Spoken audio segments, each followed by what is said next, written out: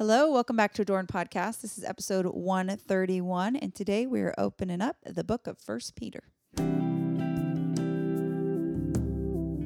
Hi, friends, and welcome to the Adorned Podcast. We're your hosts, Aaron and Casey. We would love for you to come join us each week as we discuss what it means to be made beautiful by God's Word. Whether you are a college student walking to class, a mom folding laundry during nap time, or a boss babe sitting in rush hour traffic, we hope that we can encourage and inspire you to pursue a deeper understanding of the Bible.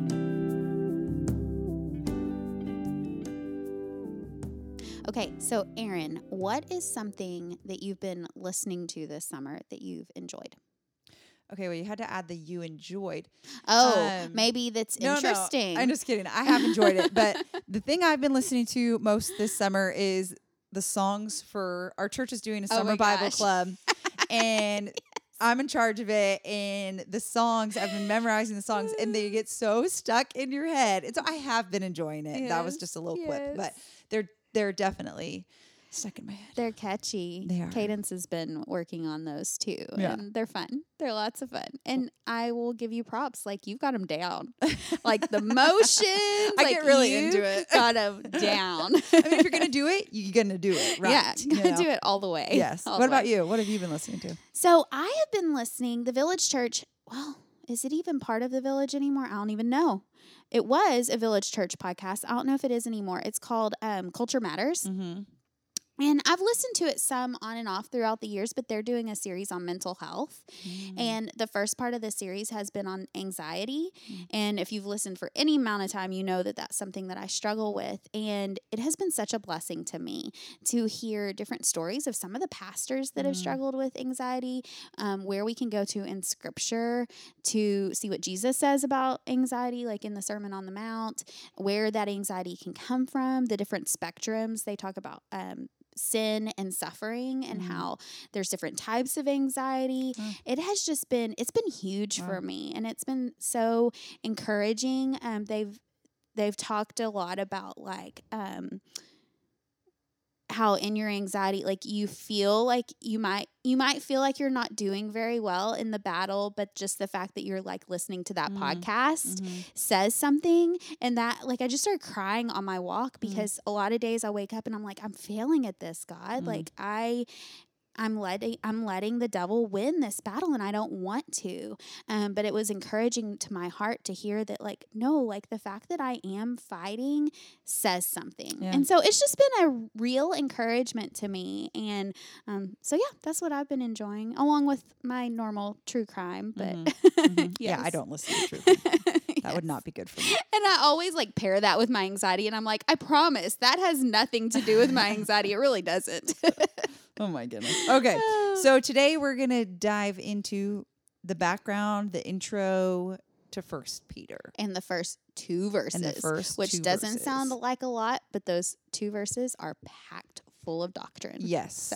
So let's start big picture. We talked about this a little bit on last week's episode, but if we always want to start with context. So where are we? So we start big picture. Where are we in the whole story of Scripture, which we've classified kind of as creation, fall, redemption, restoration. And so 1 Peter's right there after Jesus has lived, died, resurrected, and is sitting at the right hand of God, but before he comes and restores and makes all things new, which also happens to be where we are in the grand story of Scripture. Thousands of years later. So even though it seems like this is so long ago, I don't know the time or place, I wasn't there at that time and place, but it is still in the big story, the same chapter we're in. So I think that's kind of encouraging and helps us when we come to the text. Oh, for sure. So let's zoom in a little bit. Let's talk more about the author, the audience, in the time period. Yeah, so the author, this book actually makes it pretty easy because in verse 1, it says, Peter wrote it. Yeah.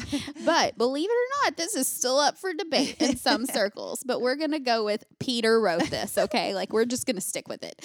And it says he's an apostle of Jesus. So he was one of the 12 disciples that lived and walked with Jesus while he was on earth. And an apostle is kind of defined as one that has been or had been with Jesus and was specifically commissioned for ministry. As I was preparing for this podcast, I listened to Nancy Guthrie's podcast on how to teach the Bible. Yeah. And she had John Piper on to talk about 1 Peter. And this was really interesting to me. He said, let Peter tell us in his letter what we need to know about him. Don't overthink his past, because Peter has kind of a ups and downs. I heard several people refer to it as like vacillating, like back and forth, back and forth. And so he said, don't focus on that too much, because you can kind of get caught up in that. But this is really freeing, because we can remember that what Peter is writing is inspired by the Holy Spirit. Yeah. And we don't have to know, we don't have to write a dissertation on Peter's life to understand this letter. Yeah. And it's the same way with any book of the Bible. I think sometimes, especially when we're being good students of the Word, we can get stuck on, okay, exactly where is it on the map that he wrote this, and exactly what year was it? And we can just get kind of too focused on that sometimes. Yeah. And so it's important to kind of take a step back and remember why we're studying Scripture to begin with. Like we talked about last week, that overflow of the gospel to be in relationship with God. So that's just something important to keep in mind. Piper did agree, though, not to get too focused on it. But Piper did agree it's important to have some context, like we've talked about. It definitely is important to have some context. So if you don't know anything about Peter, you can go back and read in the Gospels. There's a lot about Peter, and then in Acts, there's some things about Peter. He was a fierce defender of Jesus, so fierce that he even cut off a man's ear. When they came to arrest Jesus, he cut off an ear for him. But then within 24 hours, he was denying even knowing Jesus. He was at the Transfiguration and saw the glory of the Lord. He preached an incredible sermon after Jesus' ascension, and it's recorded in Acts. It's good. And he was eventually martyred for his faith. So Peter lived, like Erin said, kind of this like back and forth life, but an incredible life. And that's just cool to think about, that this man, through the empowering of the Holy Spirit, wrote this letter that we have the privilege of reading today. Yeah. So have you watched Chosen? I have not. Okay. Everybody, like you were like the 10th person this week that's asked me that. I haven't watched all of them. And here's my, okay. I've talked about this before. I can't watch scary things. I get too, I think they're too real. And so The Chosen is very, very good at portraying the character of Jesus. Like, not character as like character in a movie, but like the attributes, the person of Jesus. Yeah. But it's not 100%. It doesn't 100% follow exactly how the stories are written in the Bible. Fills in the blanks. Which is fine. I'm not saying anything. This is not a knock against The Chosen. Personally, for me, now I picture Peter as the character in the show. Yeah. And so I have a hard time sometimes with shows, because I'm like, okay, now I'm picturing him as this handsome, like suave guy with the nice hair. So I have to separate myself. So growing up, and this is actually what the Lord used, like, to bring me to faith in him. We had a thing at our church every year called the Easter pageant. And it was the story of, the death and resurrection of Jesus. But the man that played Peter in the Easter pageant, he played it for several years. And so that's who I think of. Yeah. When I hear Peter, like, that is whose face comes to mind. But this is so funny. This white dude. Yes. Well, he wasn't old at the time, but yes. But this is such a good point, because this just shows, like, we come to God's word with our own individual lenses and experiences. And that's why context is so helpful, because we're probably not even aware that we're coming to the text with these that's so true. Preconceived notions about the authors, or about the people that we're going to read about, or about the audience. Yeah. And so it is helpful for us to recenter. And the only reason I say that, and the only reason I even brought that up, was I wasn't even going to make that point that we come to the text with that was Thank little you, extra nugget, Lord. Thank you. But I think it's important for us to remember that these are real people. Yes. Like Peter, as we're reading, it's sometimes hard for us to relate to certain people as authors, because we, Paul, we're like, he had this huge conversion story, and so maybe it's hard for us to relate. But Peter, I relate to very easily. Yeah. Because I am a 0 or 100 person, and I feel like Peter was that way. We Yeah. see, in different stories of scripture, like when he gave that amazing sermon, or when he cut off the ear, but then the next moment was denying Jesus.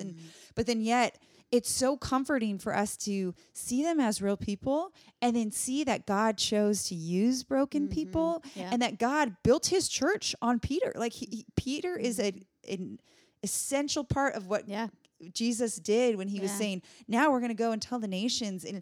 And so I think, one, it's good to remind ourselves that they're real, normal people. But two, just be encouraged that God uses broken things. Yeah, for sure. And so the details do matter on who he was and when he lived. But I think a bigger picture is for us to just be reminded that Jesus is sovereign over all and chooses to invite us in, just like he chose to invite in Peter. That's what I've heard about The Chosen. So many people have told me that it just brings a level of humanity to these people in scripture, and so it does make it a little bit easier to relate to and remember. Oh, well, my they were favorite like scene us. so far, I haven't seen them all, but my favorite scene is when he calls Peter. Yeah. It's I've watched it with the girls because they'll want to watch it again because it's just, the scene is so powerful and it's so good and really Love encouraging. So the audience, that's another thing that's important to know is, okay, who was Peter talking to? Some say mostly Jews. Some say mostly Gentiles. I have read multiple commentaries, and I've seen both. Do you have any thoughts on this?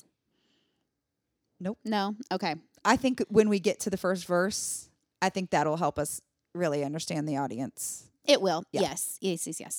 Yeah. Written, if you're a date person, probably somewhere between 60 and 68 AD. It is an epistle or letter. It has a standard opening and conclusions, and then doctrine and gospel implications interwoven throughout. And I love that. It kind of does go back and forth. I think some of the Pauline letters are a little more separated with that. It'll have like doctrine. First few chapters here, implications here. Yeah. And this goes kind of back and forth, which is kind of cool because you see how it relates to each other closer in proximity. Yeah. With the verses. Within the text. Within the text. Some themes are, like Aaron already mentioned, a theme actually is, where are we in the big picture of the story of redemption? So we're in the already and not yet. Like we said, this is where we continue to be in history. Yeah, and I think that's one of the most helpful parts of the context of this, because when Peter, a lot of what he's talking about will be, suffering and living as exiles and all of that. And so as we see these themes, it's reminding us that this is where we are now too. Right. And so it's the already and the not yet. So it's both an encouragement, but it's also a relatability to what Peter is talking about. For sure. Living in exile, like you just said, and we'll talk about that more because that's addressed in verse 1. The suffering of believers. My study Bible says this is the central exhortation of this entire epistle. It can be summed up as trust and obey. I started especially, singing that. I know, trust and obey.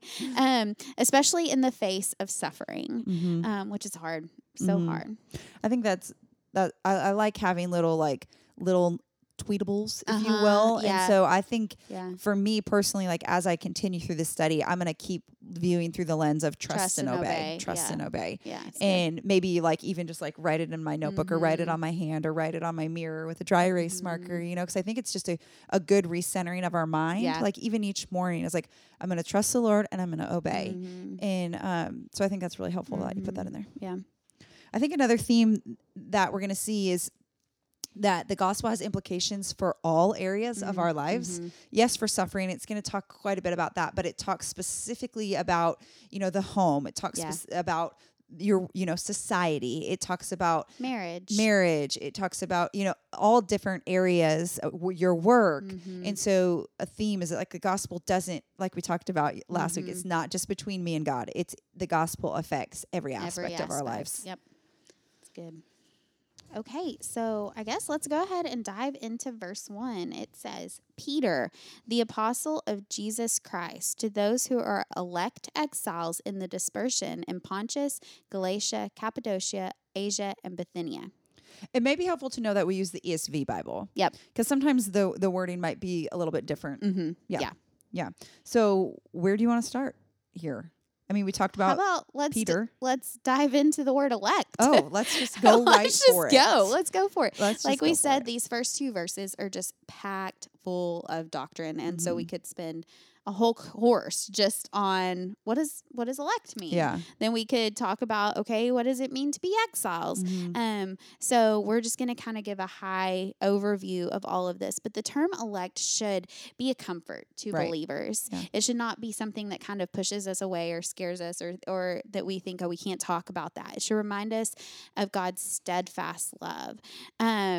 The doctrine of election is really, really tough. I think one of the things that it's important to remember when we're thinking about election is that we are not saved because of anything we do. We're not saved by works. God does not choose us based on any sort of merit. And if you are following along in the PAO study or the study at our church, you will see that Natalie wrote some really good commentary on this, but I know a lot of you aren't necessarily, you might not have that study. So I'm actually going to read what she says about this because I think she sums it up way better than I could. She says, this topic often begs the question, why would God choose some and not others? There is not enough room in this study to answer that question sufficiently, but suffice it to say that God chooses us and we choose him. Human responsibility and divine action are both realities that need to be held in tension. We have real choices and moral responsibility, and yet if God were to leave us to ourselves, we would remain dead in our sin, destined for eternal separation from him. God must initiate, awaken us, and reveal himself to us if we are to be saved, and we must respond to him in repentance, faith, and obedience.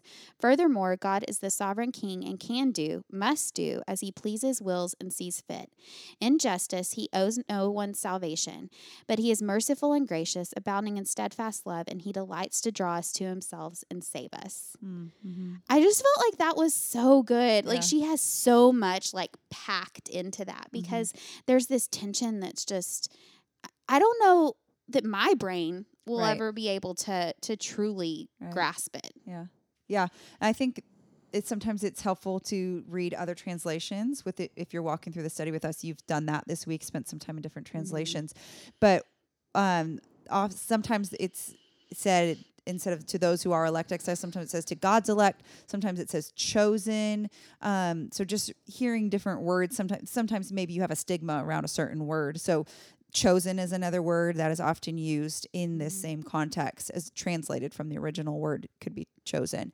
And I think that's just kind of maybe disarms a little bit. I don't know, maybe it doesn't, but I think it is helpful for us to remember that he is writing here, like we said in the beginning, the audience, when we said, is it Jews? Is it Gentiles? The audience, he says very clearly, is to those who are elect exiles, those who are God's elect, those who are chosen exiles. Those who have faith in God. Yes. Yeah. Yes. And so who he's writing to includes us. Right. Includes those of us even now who are chosen by God.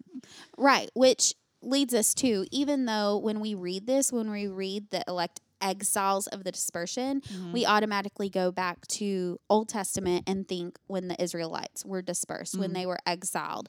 But like Aaron just alluded to, this is all believers. He's talking about all of the elect, not just the Israelites that were exiled. And so this exile that he's talking about isn't one, I always say wandering. It's not the Israelites, that were wandering around. It is us. We're living in a world that's not our home. Yeah. And so we are technically exiles in this world today. Yeah. And I think that's a really good point that there's, I don't know if dichotomy is the right word. I think so. Or paradox or whatever. But if you have just those two words, elect, exiles, together, it's more of those tensions we were talking about, right? We see that in other places, like you said, God's sovereignty and man's responsibility. We see just how can God be just and merciful and things like that. But this one is really interesting to me because, like we said, another word for elect is chosen. But then when you think of exiles, you're thinking the unchosen, right? The people who were cast out, aliens. So it's these. He's calling us and reminding us of our identity, that we are chosen by God, and we are not. Here in we're chosen by God, but we're not in heaven yet. We're Right, chosen by right. God, but we're living We're as aliens. exiles. We're Yeah. living as, aliens, which almost seems as opposites. But it really defines our identity and our purpose. Mm-hmm. Our identity is that we are chosen by God. We are his beloved. We are his children. But our purpose is to continue to carry that love, to bring his kingdom, to share the good news while we are still here. So even in this first few words, I know. we're given an identity and we're given a purpose. Mm-hmm. We are chosen by God and we are chosen to carry out his mission here on earth as elect exiles.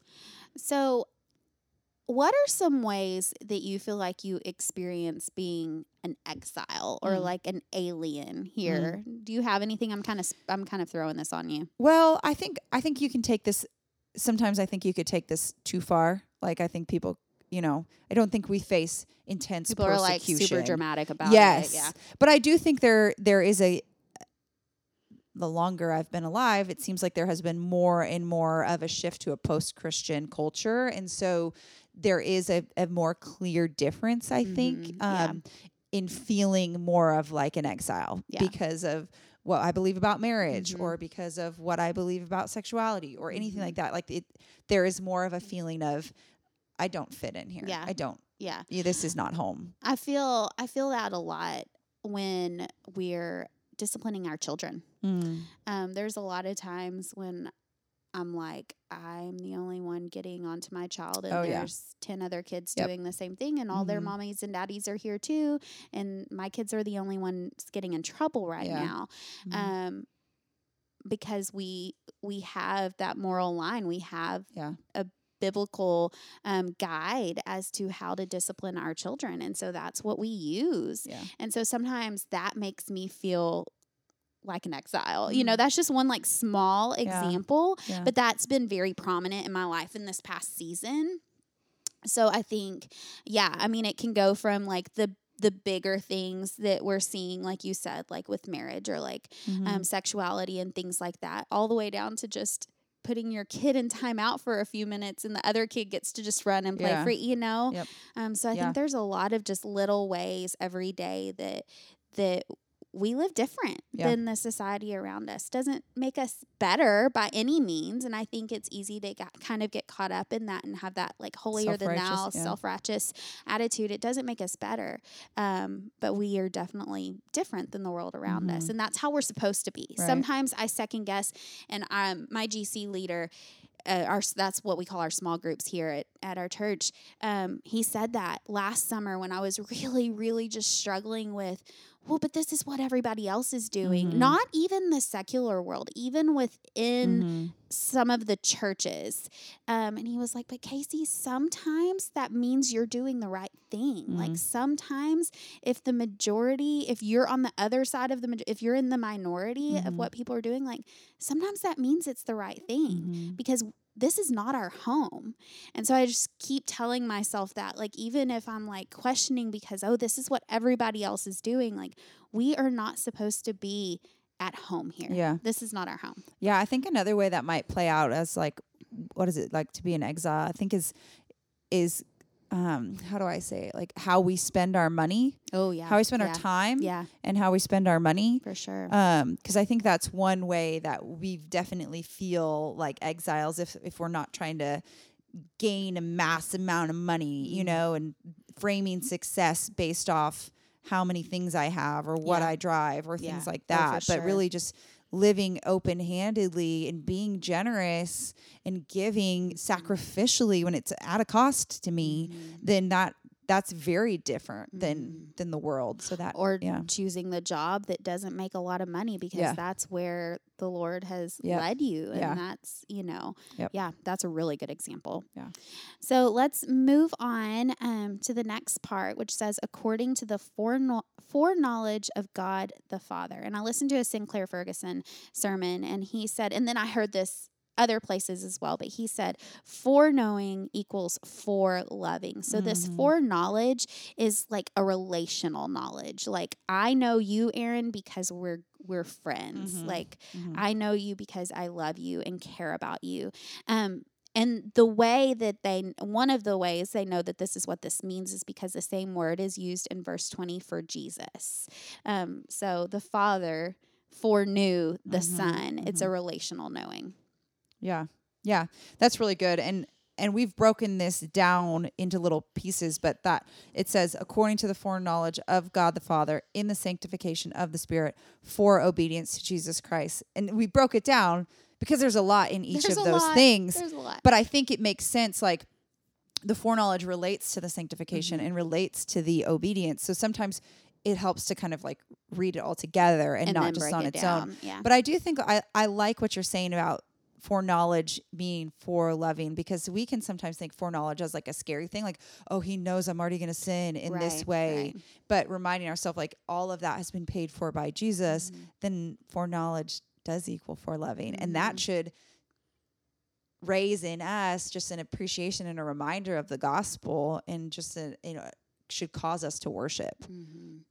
What is that Tim Keller quote? Do you know which one I'm talking about? You are more loved than you can ever you are more sinful than you could ever imagine, but you are more loved than you could ever imagine. Yeah, there's that one, and then there's another one that's like our biggest fear is not being known. Yes. But our biggest like the biggest privilege is being known and being loved, or something like that. Basically saying when someone knows you, knows all your dirt, but loves you anyway, like that's the best. Yes. You know, and that's how it is with your very best friends and your spouse. And it's that type of knowing that we're talking about here. Yeah.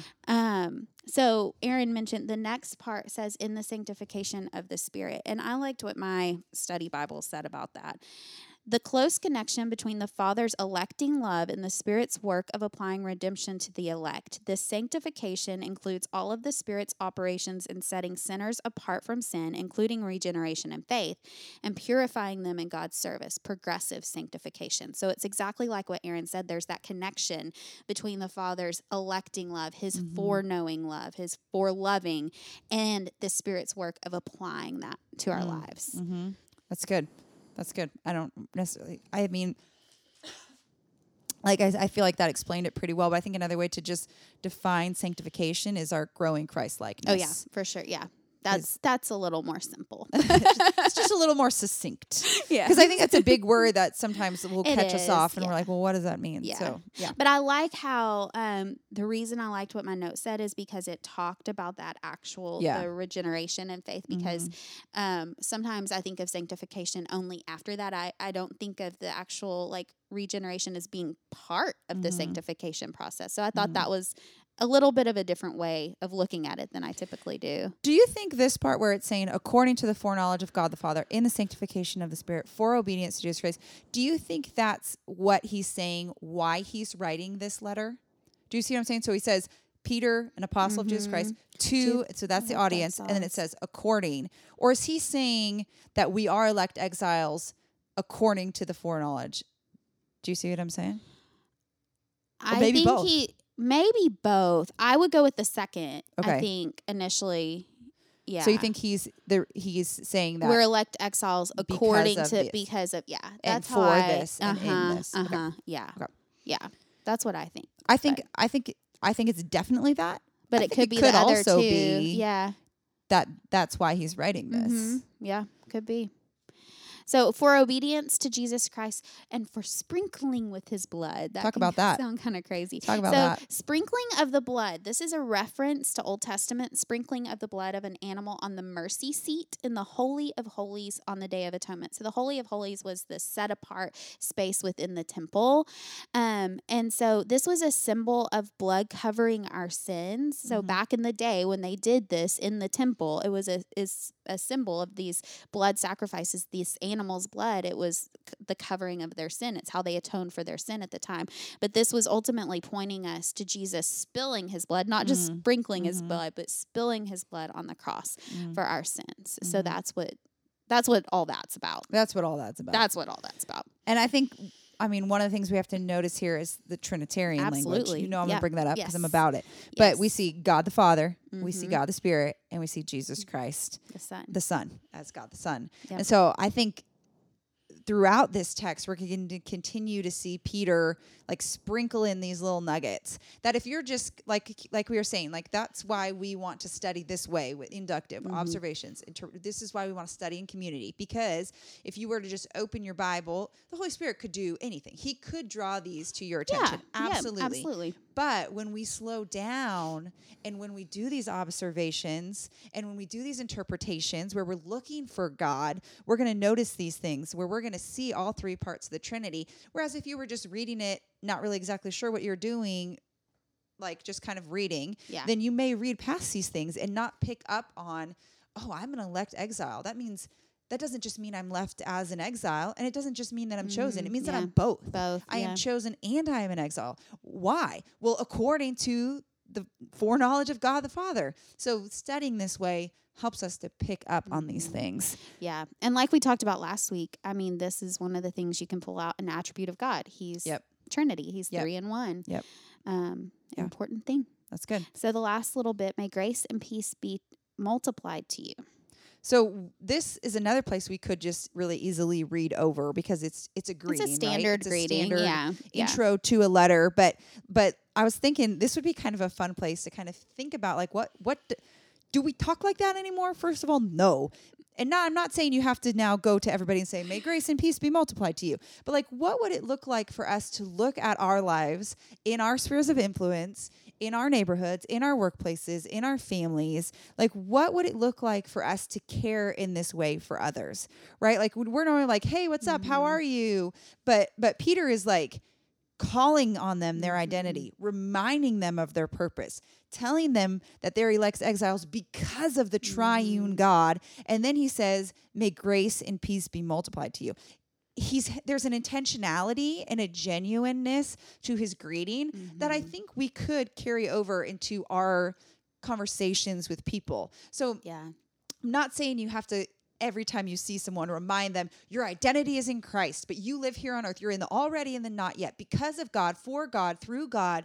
And I'm not saying you have to do that, but I'm saying, like, what would it look like for us to think about this and carry this into our conversations? Maybe it looks like when God puts somebody on your mind, like texting them and saying, like, hey, how is your time with the Lord this week? Like, can I pray for you? Can I remind you of your identity in God? Like, just be mindful maybe as you go about this week, like ask the Spirit to look like, what would it look like for us to take this model that Peter has given us as far as intentionally communing with people, and what would it look like for us to kind of live that out? I think when I think about the word peace, I think about like our attitude, like living with this like humble and thankful spirit when you're talking to people. I told Jonathan the other day, I said, I think everybody in my life just complains about everything all the time. It had just been one of those days where every single person I talked to, nobody was going through anything huge. It was all like little bitty things that people just like, this small thing like ruined this person's whole day. And then the next person was the same way. And then of course my kids were complaining. And, you know, it just was this constant like grumbling and complaining. So when I think of being graceful and peaceful, I think of being content and not complaining, not grumbling, and having like this positive attitude that like rubs off on people, not where you're like annoying about it. Like everything's good and nothing's ever wrong. Like you don't want to be that way, of course, but just being content and that like showing. That's something that's really been on my mind this summer, is just living this peaceful life, not pretending that everything's okay all the time, but truly just being at peace, even when things don't go my way, even when the order's wrong at lunch, even when the girls spill stuff all over the newly cleaned floor, like just being peaceful. So that's what I thought when I saw that kind of like application point that you put there. I was like, yeah, like we have to be very intentional about that grace and that peace. That's good. I think it's a good thing for all of us to think about. All right. So what are we going to be talking about next week? We are going to go through verses 3 through 12. Perfect. Talk to you next week. If you've enjoyed this episode, please feel free to subscribe and leave a review on iTunes, and most importantly, share with a friend. The beautiful music that you've heard on this episode today is by the incredibly talented Katie Cobbs.